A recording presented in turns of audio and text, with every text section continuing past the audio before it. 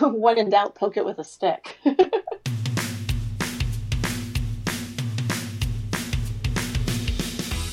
Now, if that's not enough of a hook to make you listen to this episode alone, then you're absolutely mad. What does that even mean? If in doubt, poke it with a stick. You will soon find out. Happy New Year, if it's not too late to say it. I hope you had a good one. We're going to go straight into this episode of the Good Sports Podcast, and we're talking ultra-endurance cycling, a sport which has grown in popularity in the last decade, with events like the Trans Am bike race in America, and events like Land's End to John O'Groats in the UK, becoming more recognisable names outside of the niche cycling fraternity. But what compels someone to take on these gruelling adventures where you cycle thousands of kilometres in just a matter of days? And what are the challenges and what are the dangers of doing these types of events? Well, ultra-endurance cyclist Laura Scott can answer some of those questions and more. So, without further ado, this is the Good Sports Podcast with me, your host, Luke DaCosta, and ultra-endurance cyclist Laura Scott. I'm originally from the UK, but grew up in Canada, so that's why I have this accent.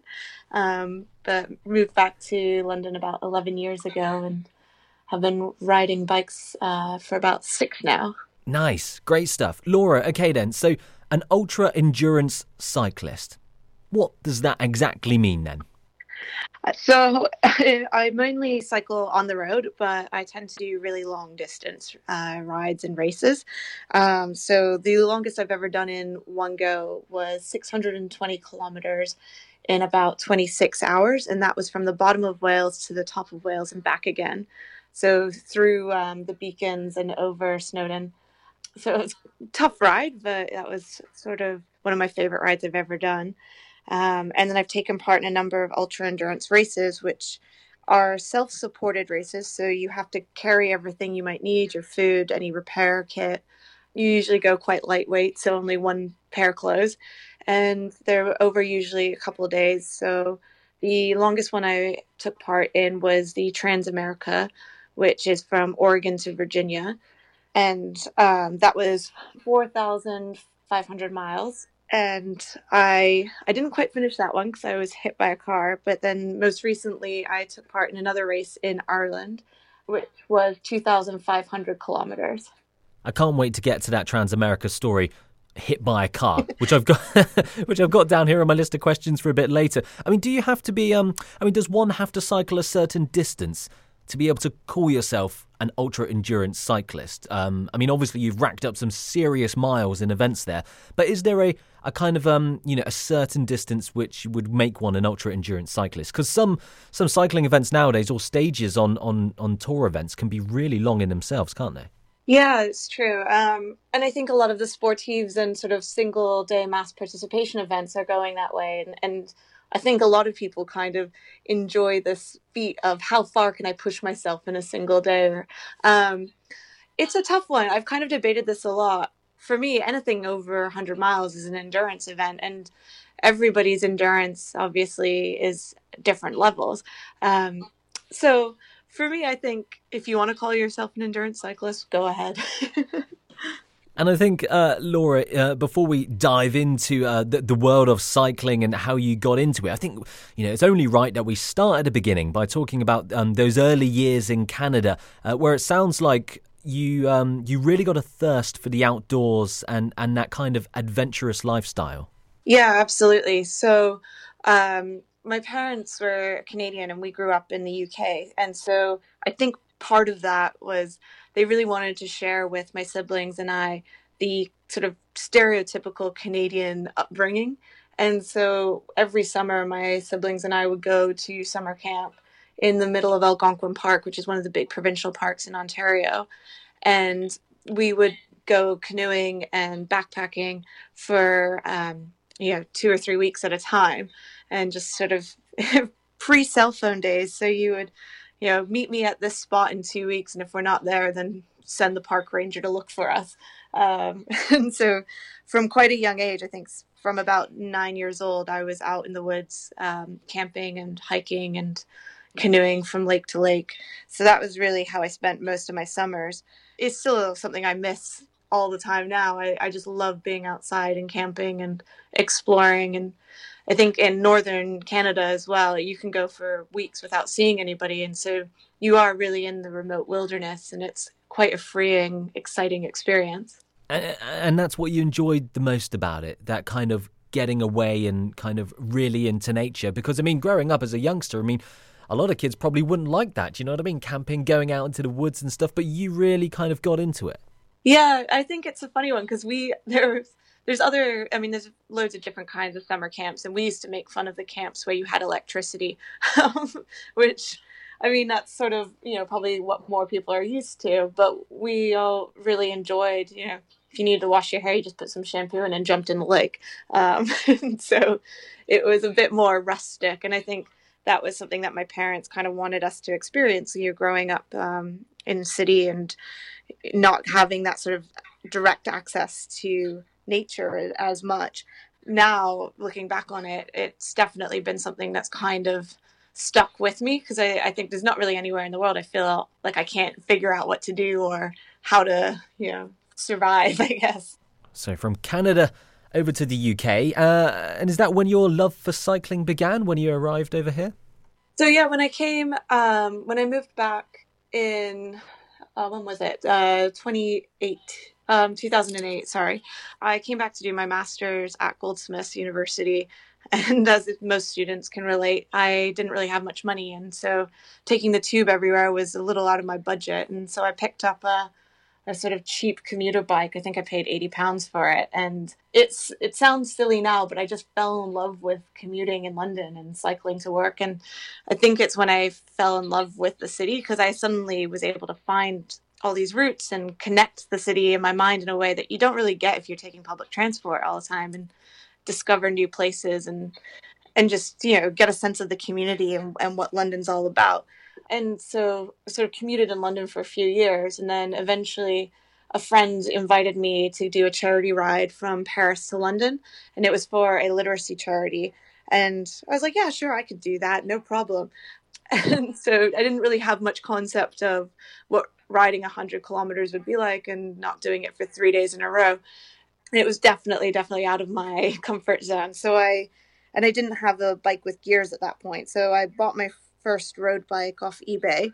And, it was the wrong size for me and I had no idea what I was doing. And basically at the time I was living in Angel, rode it to Old Street, put it on a truck to go to Paris, picked it up the next day in Paris, and had to learn how to use gears for the first time. And so it was definitely sort of throwing myself into the fire with that one. But that's really when I fell in love with cycling. And I think the idea of, that you can go really far on a bike and you can see the world and cycle across countries.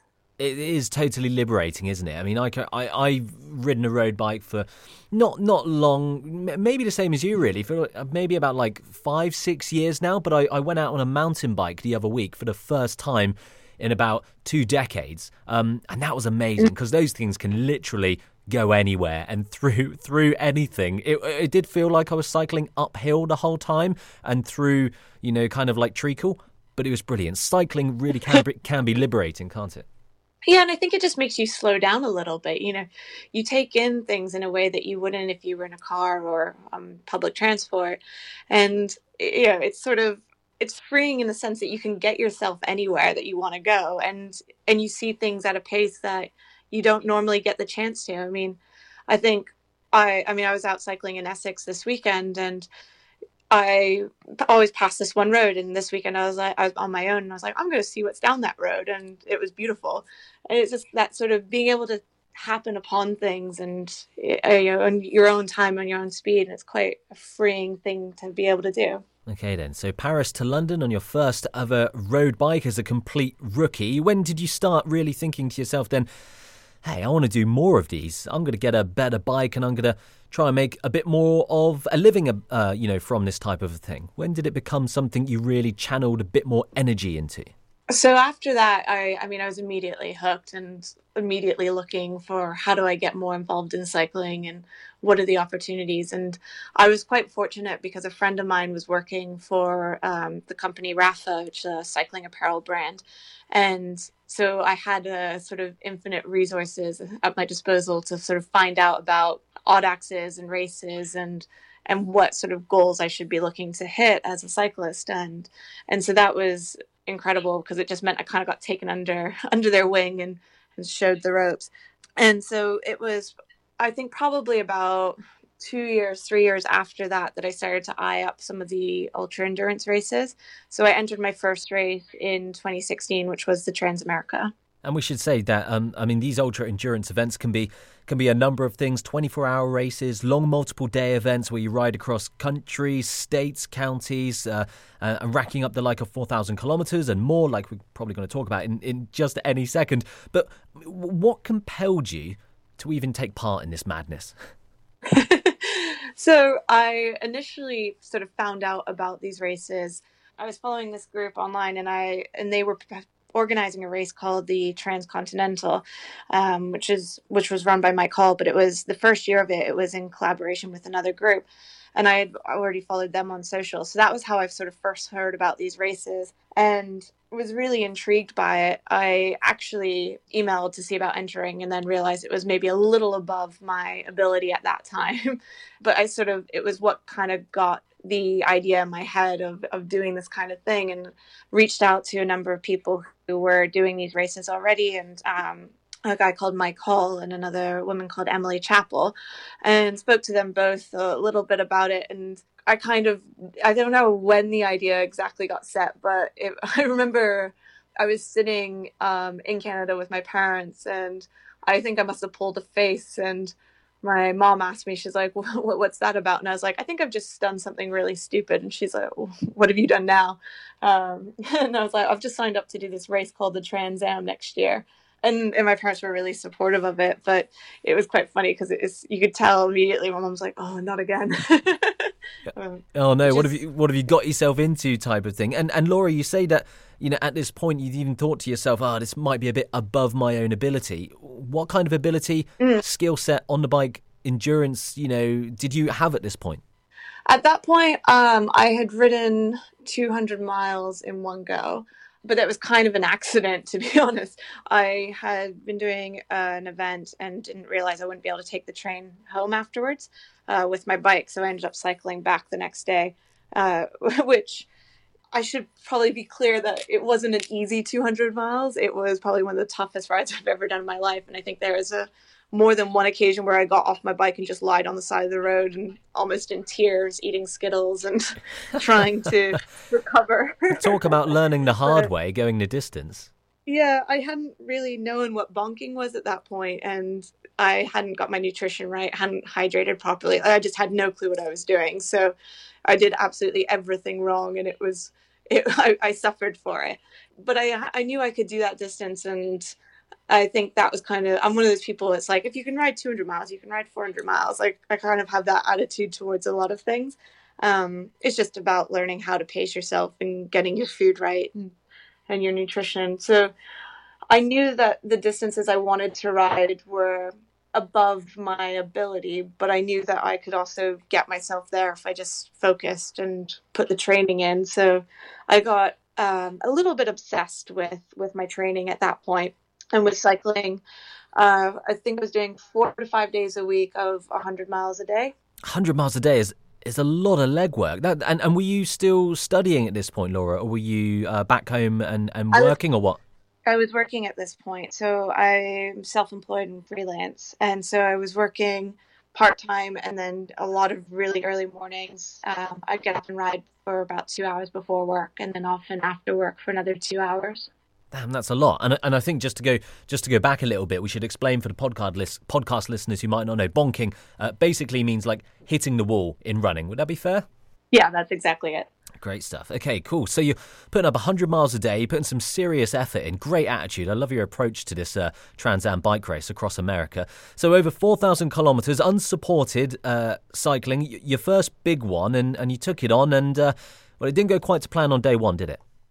It didn't, no. So on day one, I was about just over 50 miles in on the first day, and it was quite a busy day, and much better weather than usual for that time of year. So everyone was on their way to the beach, and so traffic was quite heavy, and unfortunately a car pulled out in front of me at a T-junction, and they thought they had time to go in front of me. And so I went into the car as they came across the road.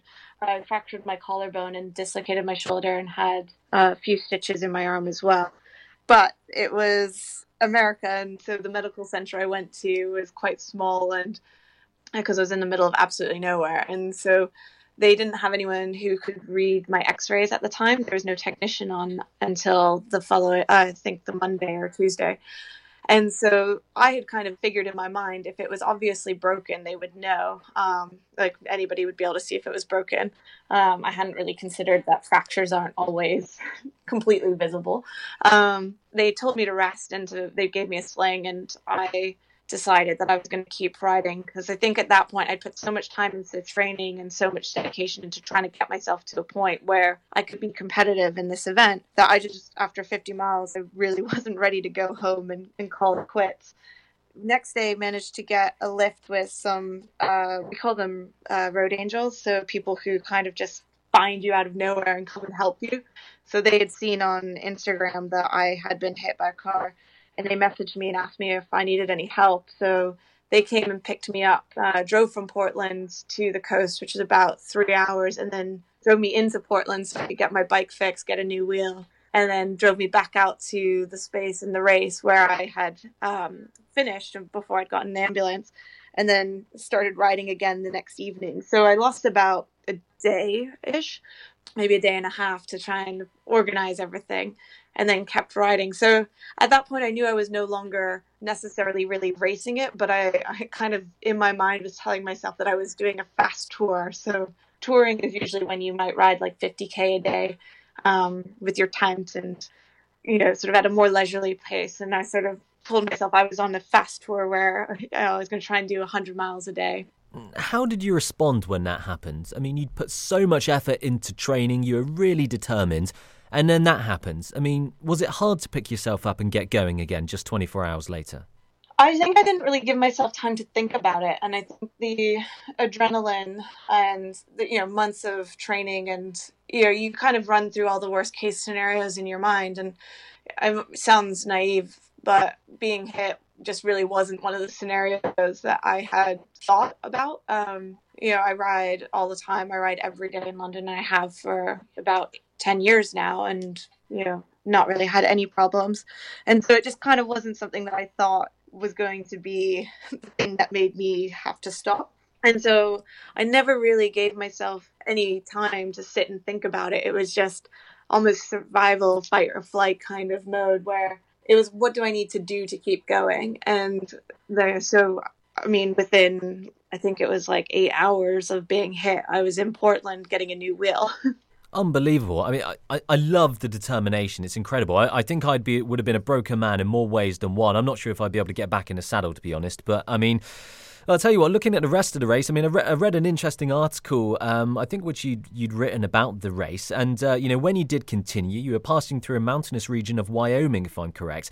And there was another bit of a kind of a heart in the mouth moment when you saw some warning signs about some rather big animals. Yeah, so it was just after Yellowstone Park, actually. And so I'd come out of Yellowstone, and I knew that there wasn't going to be anywhere for me to get food for quite a while. But there was a big climb that I was going to have to do. And there was a sort of trailer camp at the bottom of it. So I pulled in to get as much food as I could carry with me, so that I would be able, I think there was something like 100 miles to the next place I'd be able to buy food. And the guys at the sort of store, like, where are you heading tonight? And I was like, oh, just up to the top of the mountain. And they kind of like, are you sure you want to do that? And I'm like, yeah, it's fine. Like, I'm good. And you kind of get people who, they obviously think you're a little bit crazy cycling by yourself and worried about where you're going to end up and where you're going to sleep. And you kind of, most people are genuinely concerned and want to help you out and, offer you a bed or whatever. And so I kind of assumed that was what was going on. And so I said thank you and then just went on my way. About halfway up this climb, a sign appears around a bend, and it says, beware, stay in your car, bears in the road ahead. And I had that sinking moment where my pockets are absolutely jammed full of food, and I'm on a bike going 5 kilometers an hour up this hill and just thinking to myself, great. what do I do if a bear comes? And so I had a sort of contingency plan in my mind that I was going to throw a jar of peanut butter at the bears and then turn around and cycle downhill as fast as I could if I saw them. That is unbelievable. I'd throw a jar of peanut butter at a bear. I mean, God, I mean, it would go through your mind, wouldn't it? I mean, I'd be flipping out a penknife or something. Not that I would do anything, but I mean, what an adventure! It just sounds mad. But when we start talking about, your journey into the world of ultra cycling, I mean, how did you kind of navigate your way through learning about races and talking to the right people? I mean, you mentioned earlier you spoke to a few people to get advice before a big event. I mean, did you find it an easy and open community to kind of like get information from? Yeah, it was a fantastic community. And it still really is. I think it's one of those weird niche sports that everyone who does it really wants more people to do it. And so everyone who sort of participates in these events is so happy to sit down with anyone who wants to do it and share advice and tips. There's so many blogs out there about what people pack and how people do their route planning and the essentials to take, and so there's a wealth of information available to you, but I just emailed people and contacted them through Facebook and Twitter, and everybody always was really keen to share their advice and their thoughts and to help me out. And I think now that I'm in that position, that I've done a few races and I get quite a few messages from people through social media and an email as well, just asking for tips, and always happy to give people some advice or share what I've learned so far, because I think it is one of those sports that there is an incredible community around it, and that's sort of half the reason I love it. Absolutely. I mean, you've been on some incredible adventures already, really. I mean, and it doesn't seem like you've really been doing it for really that longer time. And Laura, what do you get out of it? What do you enjoy about it all? I think there's something really maybe addictive about learning how far you can push yourself, and understanding where your limits are. I think if you had asked me, even 6 years ago, if I thought I would be doing the things I'm doing now, I would have said there's absolutely no way. And it's quite exciting to see, actually, no, I am capable of a lot, and I know I'm capable of more than I've already done as well. And it's something that you can take through to your everyday life. When I find myself in challenging situations, I now know, like, I've been through some ridiculous situations. I know I can make it through this as well, which is just it's a nice thing and a nice feeling to be able to have. And I feel like since I've started to do this, my self-confidence has gone up. My appreciation for the world around me and for sports has just completely changed. And so it has been an incredible experience, and one that's definitely changed my life for the better. And you mentioned a minute ago, ridiculous moments, I think was the word you used. I mean, can you describe a time when one of your long kind of adventures went a bit wrong, went a bit pear-shaped? I mean, it's one of those things, there's always so many ups and downs in these races because you are pushing yourself to sort of your physical limits. And so even just emotionally, you have very distinct highs and lows. It wasn't necessarily a bad moment, but I did a race this previous June in Ireland called the Transatlantic Way, it follows the coast of Ireland along the transatlantic route that goes around. And it's, absolutely spectacular scenery. But there was one moment where it was a Friday night, it was just getting dark, and there was the tail end of a hurricane coming through. So being on the coast, you're just being absolutely battered by it. And the wind was coming through the sort of crack in cliff face that I had to get up. And it was too strong towards me, so I couldn't ride my bike. And so I had decided I was going to hike up or walk up with my bike because it was so windy and wet. My shoes, because I was wearing cycling shoes, I couldn't actually sort of grip to the road. So I ended up taking my shoes and socks off. And so it was a Friday night around 9 o'clock at night. And I'm walking up this mountain in my bare feet in the tail end of a hurricane, pushing my bike. And the wind was so strong that it literally felt like I was being blown backwards. I've recorded a little video at the top of the mountain. You can't hear a word I'm saying. You can just hear the wind and see everything kind of blowing past me. It was one of those moments where I sort of got to the top, sat down, had a little breather, had a snack, and you sort of wonder what you're doing there. Everyone else that you're friends with is probably at the pub having a pint, warm, and not, in their bare feet in the middle of nowhere on a mountain. It sounds absolutely bananas. I'm not sure if I'd cope with that. Did you ever fear for your life? Have you ever feared for your life on one of these big adventures?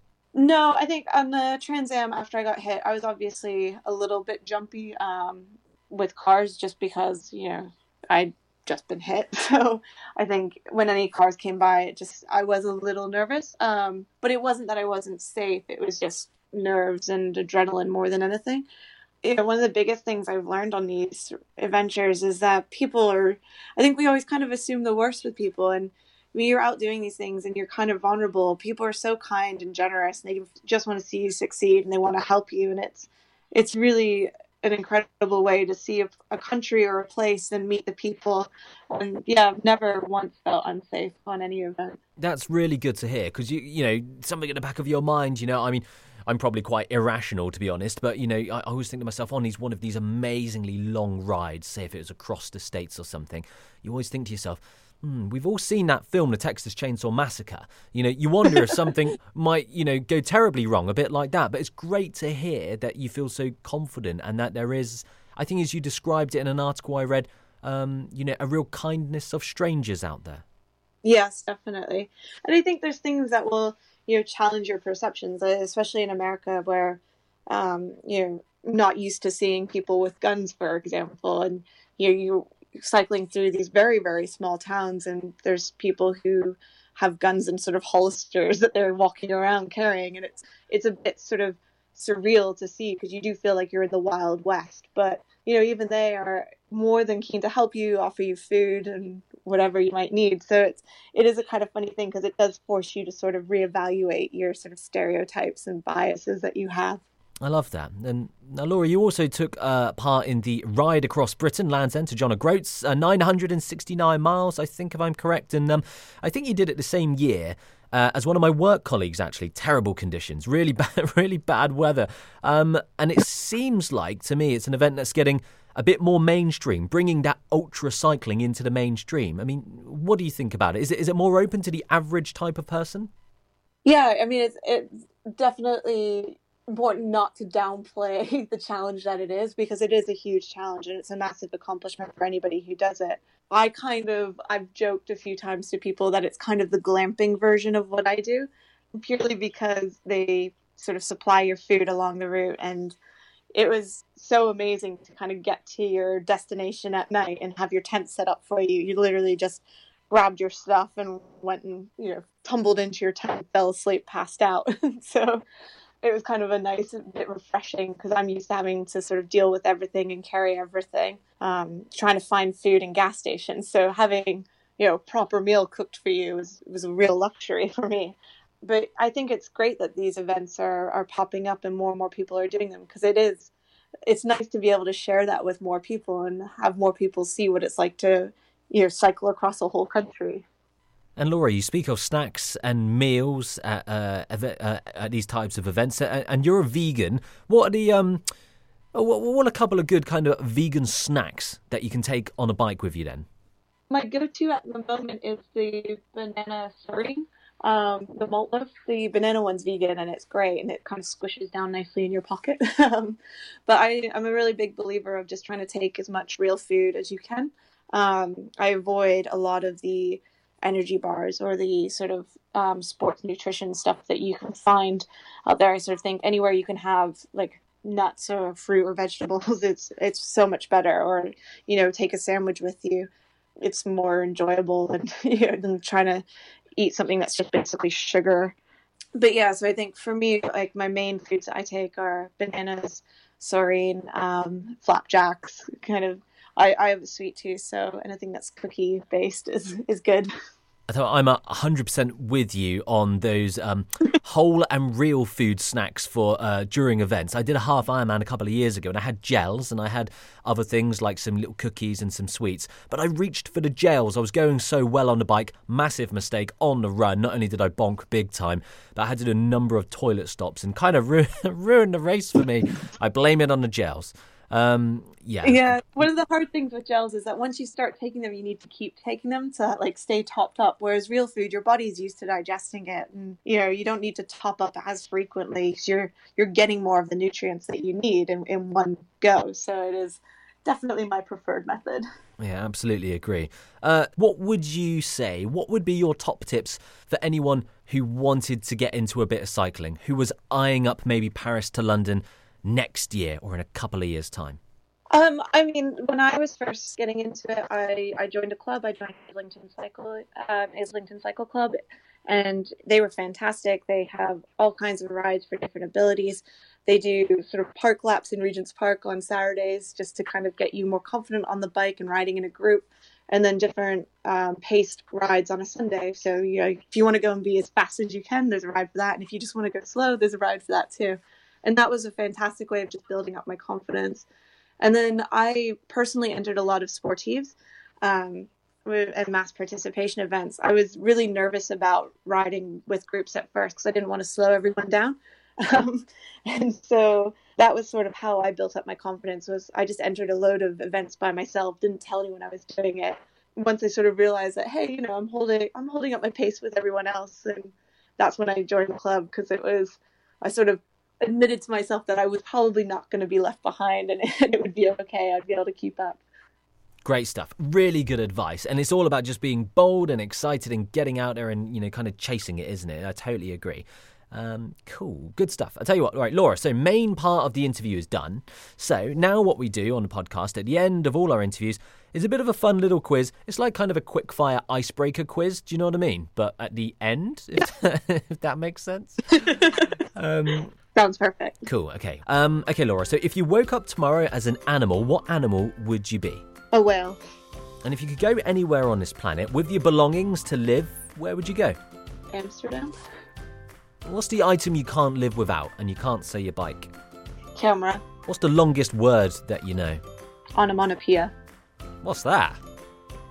It's a word that sounds like a word. I'm really impressed. Laura, do you think aliens are real? Yes.